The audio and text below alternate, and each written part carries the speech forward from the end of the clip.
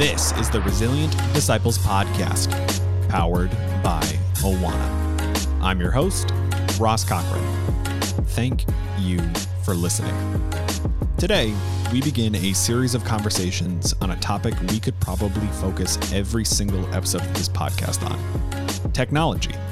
We'll only have a few episodes on this season, but we're probably going to come back to this topic year after year, simply because the rapid evolving nature of technology requires that. To help us to begin to unpack this, I want to share a recent conversation I had with Jeremy Pettit. Jeremy is a communications professor at Moody Bible Institute and has a master's degree in communication and culture. Jeremy has a long history with Awana, and you can learn more about him in the show notes today. We start the conversation with him defining what technology is and what Scripture has to say about it. Thank you for listening to the Resilient Disciples Podcast. I would first rather just clarify how I would define technology. Please. Because I think that's one of those points where, in teaching a class at Moody here, I'll ask the students, and I've done this multiple times, define technology for me. And we wind up with a whiteboard of things, and no one agrees. Like, no one even repeats the other person's definition. And Sure. They'll look it up online and they'll say, this is what I think it is, but I don't know how you got that, and that doesn't make sense to me. And so the problem is that we don't actually often define it clearly enough and broadly enough to be able to say what it is. I would say that technology is the tools and the systems that humans use to shape their worlds. Now, it's not, most people when we talk about technology think that technology is hardware. They think it's a tool. So you say, okay, well, I guess a drill would be a piece of technology, or I would say, obviously, my phone is a piece of technology. Okay, that makes sense because this is a tool. However, technology is also a way of thinking, not just a tool.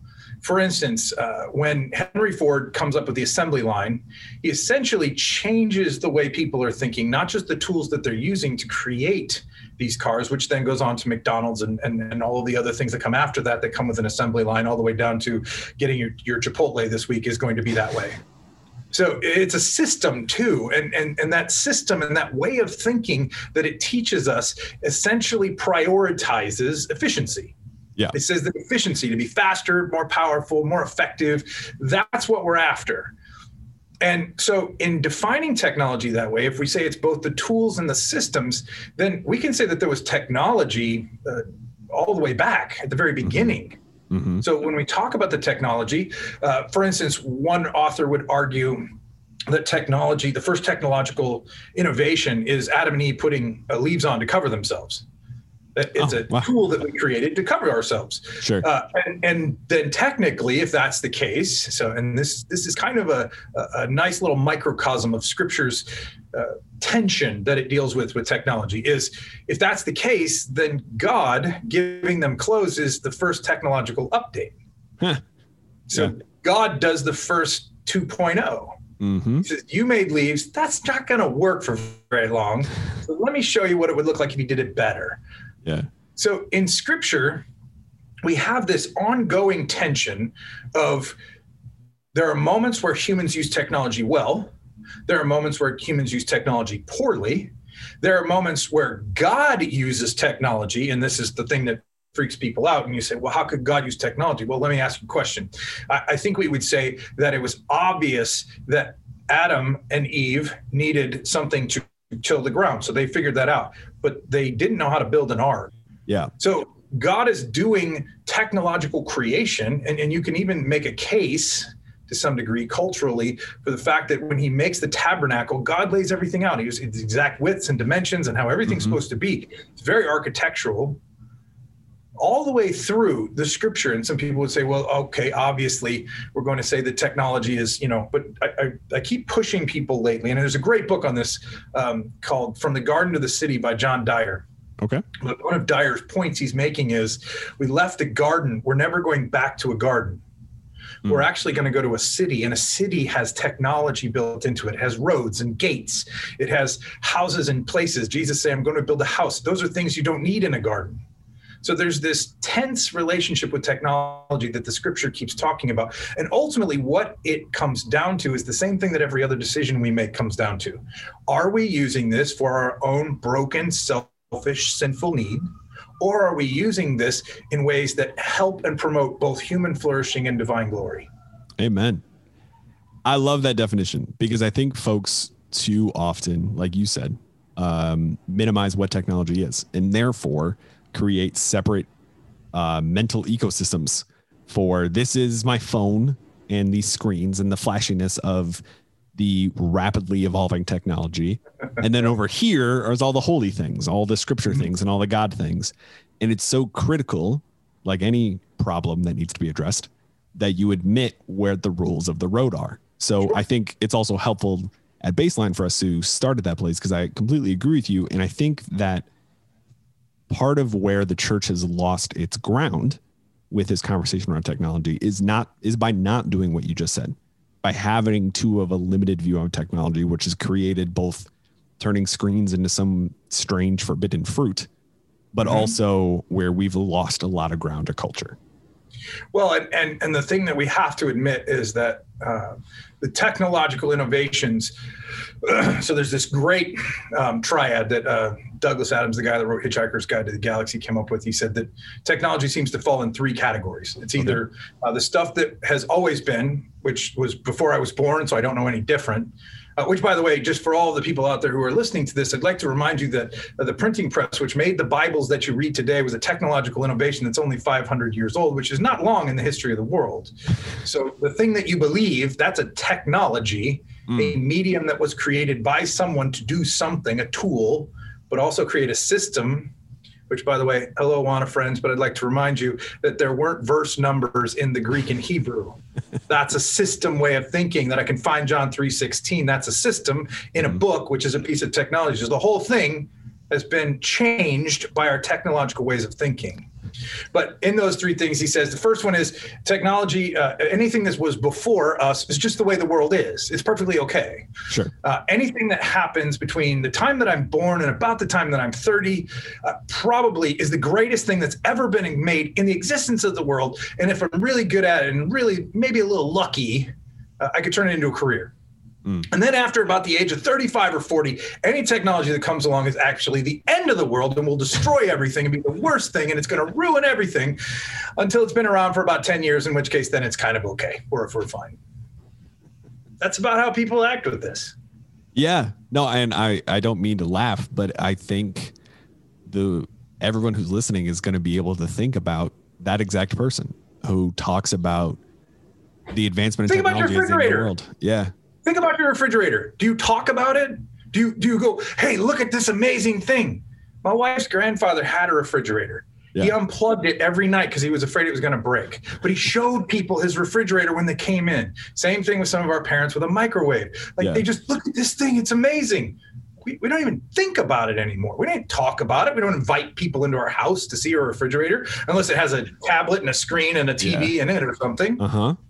Which is coming. We don't do that. Yeah, you're going to be able to start having your refrigerator ask you how you're doing. So I want to broaden that conversation then, because I think we've begun to touch on it, but the church has this complicated relationship with technology where, to bring it into social media, I think a lot of the conversation with the church has gotten pretty stilted, where it's been, you can't be on social media. You have to ignore this profane system of the world. Or it's been, no, actually, you need to go use that as a purely evangelism tool and you need to reach people. How would you begin to define how the church, particularly the local church, relates to technology? So I teach a class in media strategies here at Moody, and one of the things that I talk about on a consistent basis. I had a feeling this would be in your wheelhouse. Yeah. And so one of the things that we talk about in that class, because we are talking about the church and Christian organizations as well, but one of the things we're talking about in there is what's the end game? What are we after? What's the point? Sure. And so if I said, well, what is the church here for? And there'll be people who say, well, obviously the church is here for it's here because it's supposed to have preaching. Okay, that's true. The apostles' teaching is part of the Acts 2 church. It's here because we might actually need to worship God. So we have music. Okay, I get that. But if I asked you, are there's is the people out there speaking as well as the church? Sure. And if I asked you, is there as good a music as you hear in a church? Sure. So if I had to boil down, what does Acts 2:42 say the purpose of the church is? It is a community, a body of believers who are supposed to live in community and show and act as the light of the world to the people around them, the love of Jesus Christ. So community then is the end game. So the question that I ask my students is, how does the technology that we're using foster or diminish community in the people that we're trying to engage with? And if you say, well, we could build the entire community online. Well, the truth is, at some point, that relationship is not deep enough for it to be as valuable as God intended it to be. And that's what we're seeing right now in this pandemic. We're seeing people who haven't been to church, and they're starting to feel that gap. And that's actually what I think could be the best thing to come out of this. You're feeling a hole. This isn't working. This isn't good enough. Good. Go back to church. When all this stuff gets figured out, go back to church, because you need to be with those people. Yeah. As much as I like having this conversation with you over Zoom, I'd love to be having it over coffee. Yeah, exactly. Because that's more powerful. Because in person, I don't have this thing between us. It's just you and me. Yeah. That's community. And that's what we're pushing towards. So if the things that we use, the social media, the websites, the apps, all the things we're building out, does not continue to reinforce the presence in person of community in the local church and the body of believers, then I think it's missed its point. That's really good.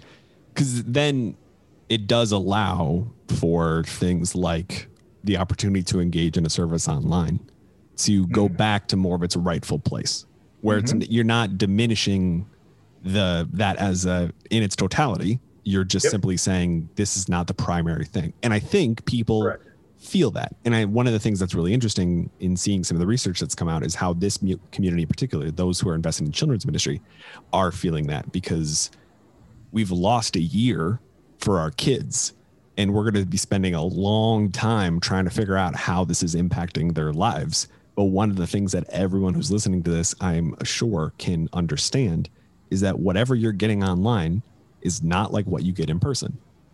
Absolutely. And to your point, and this is a whole separate podcast, but to your point, the church has a tremendous opportunity to be far more invitational, because everyone who wasn't a part of the family of believers before this started is feeling that too. Yeah. So if you, on my website at jeremypettit.com, I actually have a message. And if this is something that you're struggling with or thinking through, there's a message on there called the gift of presence. Okay. And that's really what that message is about. It's about the notion that deep down, this thing will always be second best. He's holding up a phone for those of you. Not that it's a bad thing. It's just that it'll always be second best. And here's how I know that. And one of the things that I talked about in that message was that John, in multiple places in his epistles, says, I write this with my own hand, but I long to be with you that my joy may be complete. It's not that he said, hey, listen, I'm not going to write you letters because it's not good enough.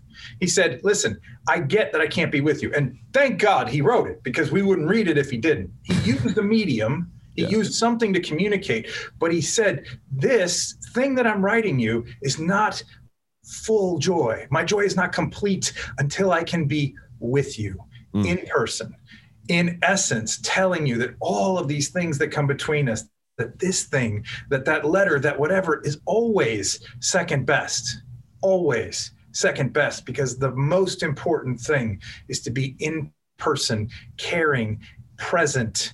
And that's a gift to people that we're starting now to realize because we've had it taken away. Yeah. Well, and I think that is where the church really can be different than technology. You know, I've heard people compare what we're doing online to, competition for kids' attention. And the reality is, as scary as you may feel like Facebook is, Facebook can't walk over to your kid's house and hang out with them in the backyard. The church can. Facebook can't, Disney is not able to knock on your kid's door. There has to be more. There is more of an impersonal relationship there, and the church is uniquely positioned to take its rightful place as leading the world by doing the things that you're talking about engaging in person. And to your point, though, using the technology the way that it was designed. One of the things that I'm mindful of for folks, particularly being 30 and working in a ministry that has lots of folks who are older than 30, is the way that it feels like technology has gotten out of control. The rapidly sort of evolving nature of, the fact that 500 years ago, the printing press came, to the fact that in 2007 is when the iPhone came out. Sure. How have you seen that sort of rapidly, almost chaotic levels of evolution play out in your own life? Or, you are someone who has a wide enough lens of communications. Is it not actually that rapid compared to previous generations? All right. So I'll deal with the second question first. Great. And then I'll get back to how have I seen it play out. So here's what I tell students and people that I speak to about this all the time. You have no clue how explosive the moment that you live in. It is more powerful of an explosion than any nuclear weapon you've ever thought of. You live in the explosive aftermath of the birth of the internet. This is literally unprecedented territory, because you could say, well, the only other time we could come close in history of communication would be the printing press. And even that took some time to get out there. Right. For instance, you took, 30, 40 years to get to the point where most people can read. You have it less than that in this really tiny window. You have a massive explosion of technology. So the first thing I usually tell people is, first of all, just give yourself some grace. You are living through a historic period of time that no one could have prepared anyone for. So don't have this look like, well, I don't know why we haven't figured this out yet. We haven't figured it out yet because nobody's ever done this before. Thanks for listening. We'll be right back. Why are kids leaving the church after high school? What if the strategy to change this started in children's ministry? The Child Discipleship Forum is where children's ministry leaders, senior pastors, and parents gather to collaborate, pray, learn, and dialogue about the most critical factors to shape long-term discipleship in children.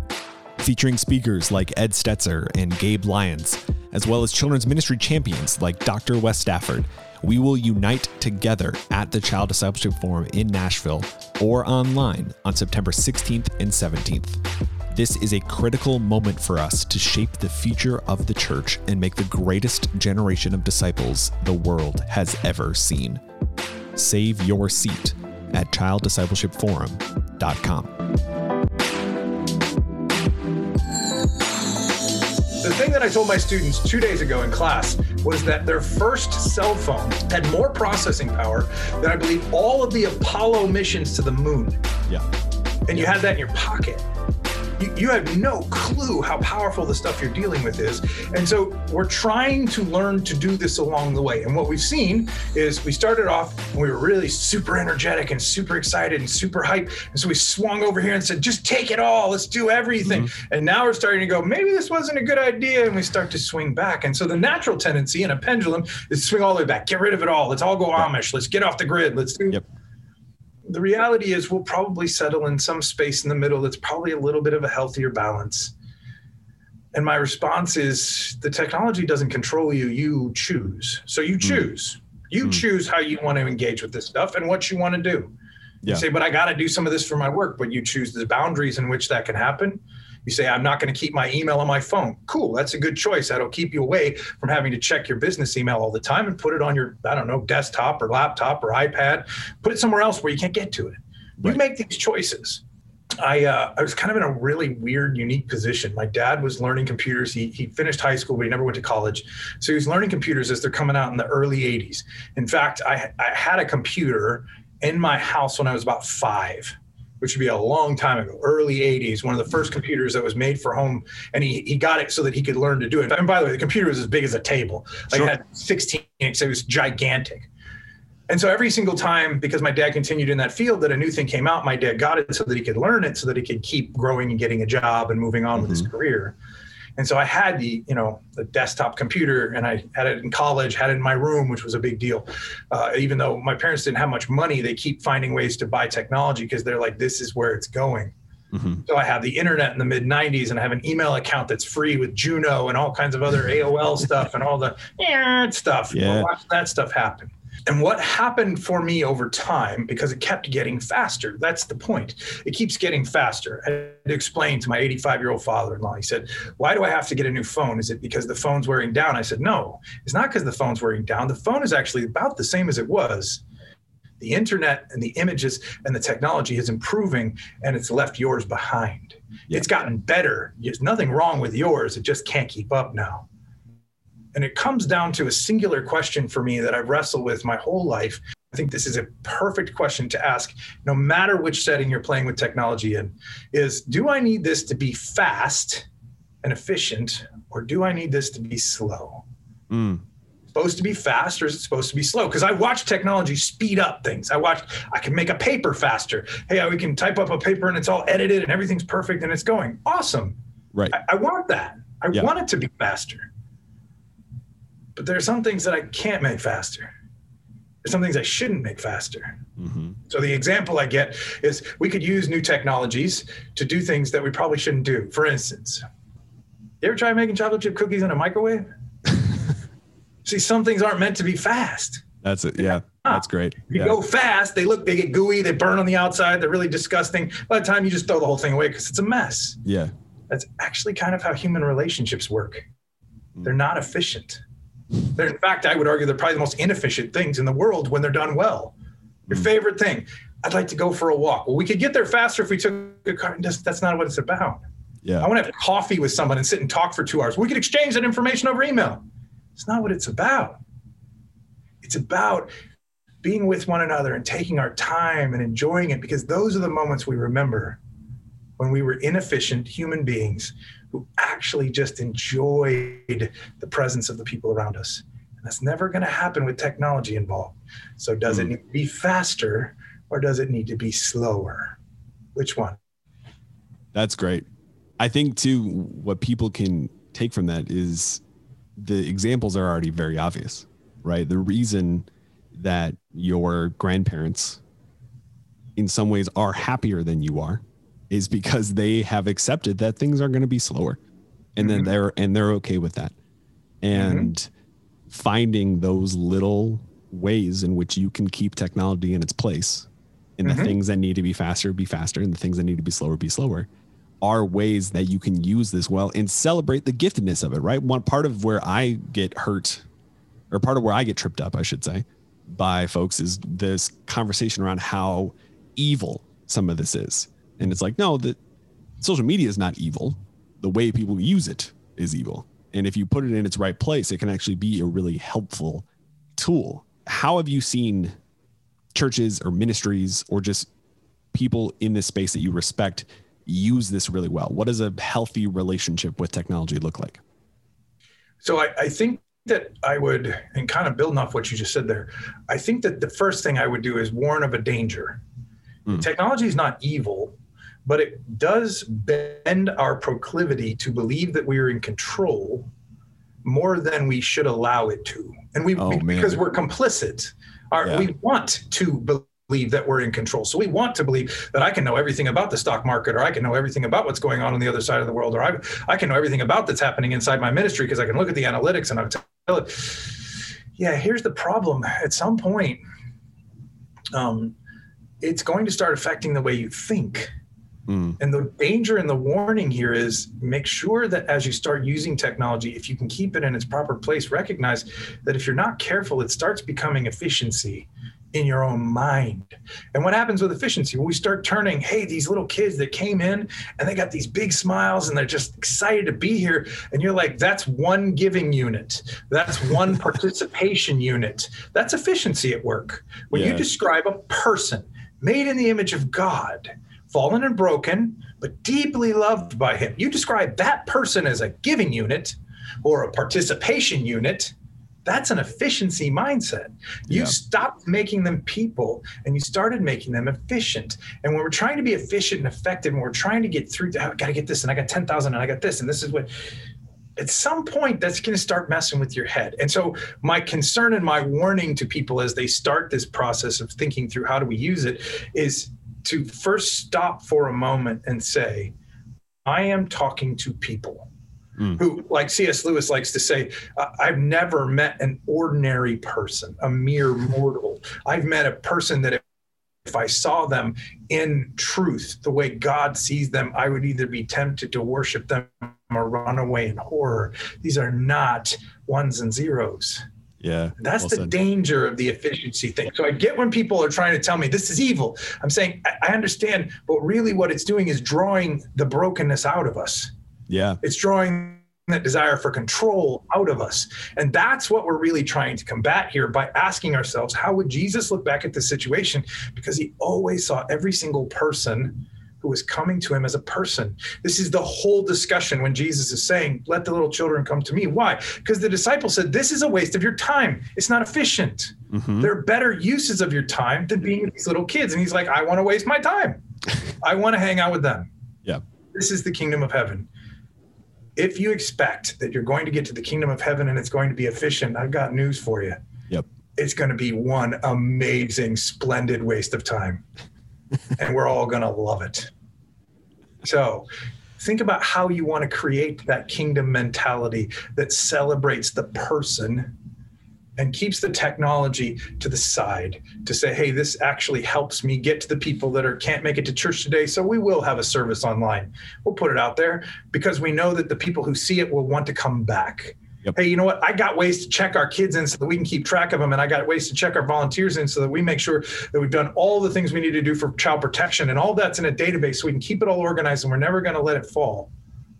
So that when that volunteer steps up to meet that kid for the first time and bends down and gives him a smile and says, I'm so glad you're here. The technology's remained as in the background, the tool to accomplish what we wanted to, and not the mentality that's changed how we do ministry. Yeah.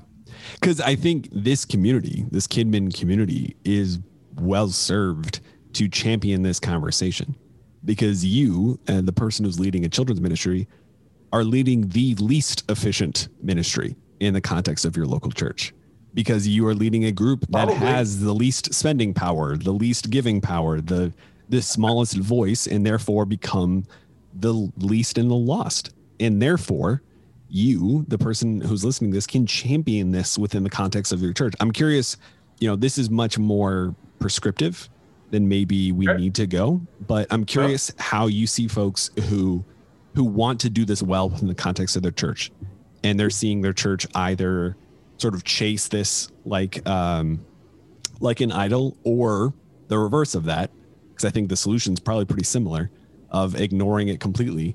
How do you begin to change a culture to more closely align with what you view as sort of God's view of technology? So the way that I guess I would frame this is this. God seems to, when he uses technology, has a plan, a thing he wants to accomplish. And then he decides on a technology to accomplish it, not the other way around. Yeah. And often the danger in both contexts, the people who are really nervous about it and the people who are like, hey, we don't want to do this, and the people who are like, yes, let's do it all, is they're allowing the technology to drive the conversation rather than, hey, let's not actually let the technology, let's actually make decisions about what we believe is best, the wisest, the most discerning path forward, and then say, now what tools do we need? Because you wouldn't say, hey, we're going to go out and we're going to build a garden, and you go, well, we're just going to do the whole thing with our hands. That doesn't make any sense. You're saying, hey, we're going to build a 10 by 10 garden. I need the biggest backhoe you can find. Like, that's not, we're going to get one bucket of dirt. It doesn't matter. That's stupid too. We don't need a giant one. Picking the appropriate tools and systems for what we're trying to accomplish in that space. So what's the plan? Start strategically by asking, what am I trying to accomplish here? And then we pick the things that we need, just like we've always been doing. Yeah. We've always done this. We haven't said, hey, I got a computer and I need to fix it. Go get me a hammer. Like, no, that's not how you fix a computer, but I have a nail that's sticking out. Go get me a hammer because that's the right thing to fix it with. Yep. How do we actually use it? And so this is actually, what you're talking about is actually two ends of an extreme. And this is where people wrestle. One end is referred to as determinism. It says that technology will make us do this, this, and this. So technology itself is the problem. Yep. That's one end of the spectrum. And the other end of the spectrum is called instrumentalism.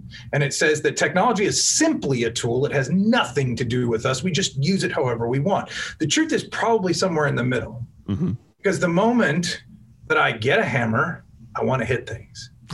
That's the old phrase. And I say it about my youngest son, like, to the man with the hammer, everything looks like a nail. Yes.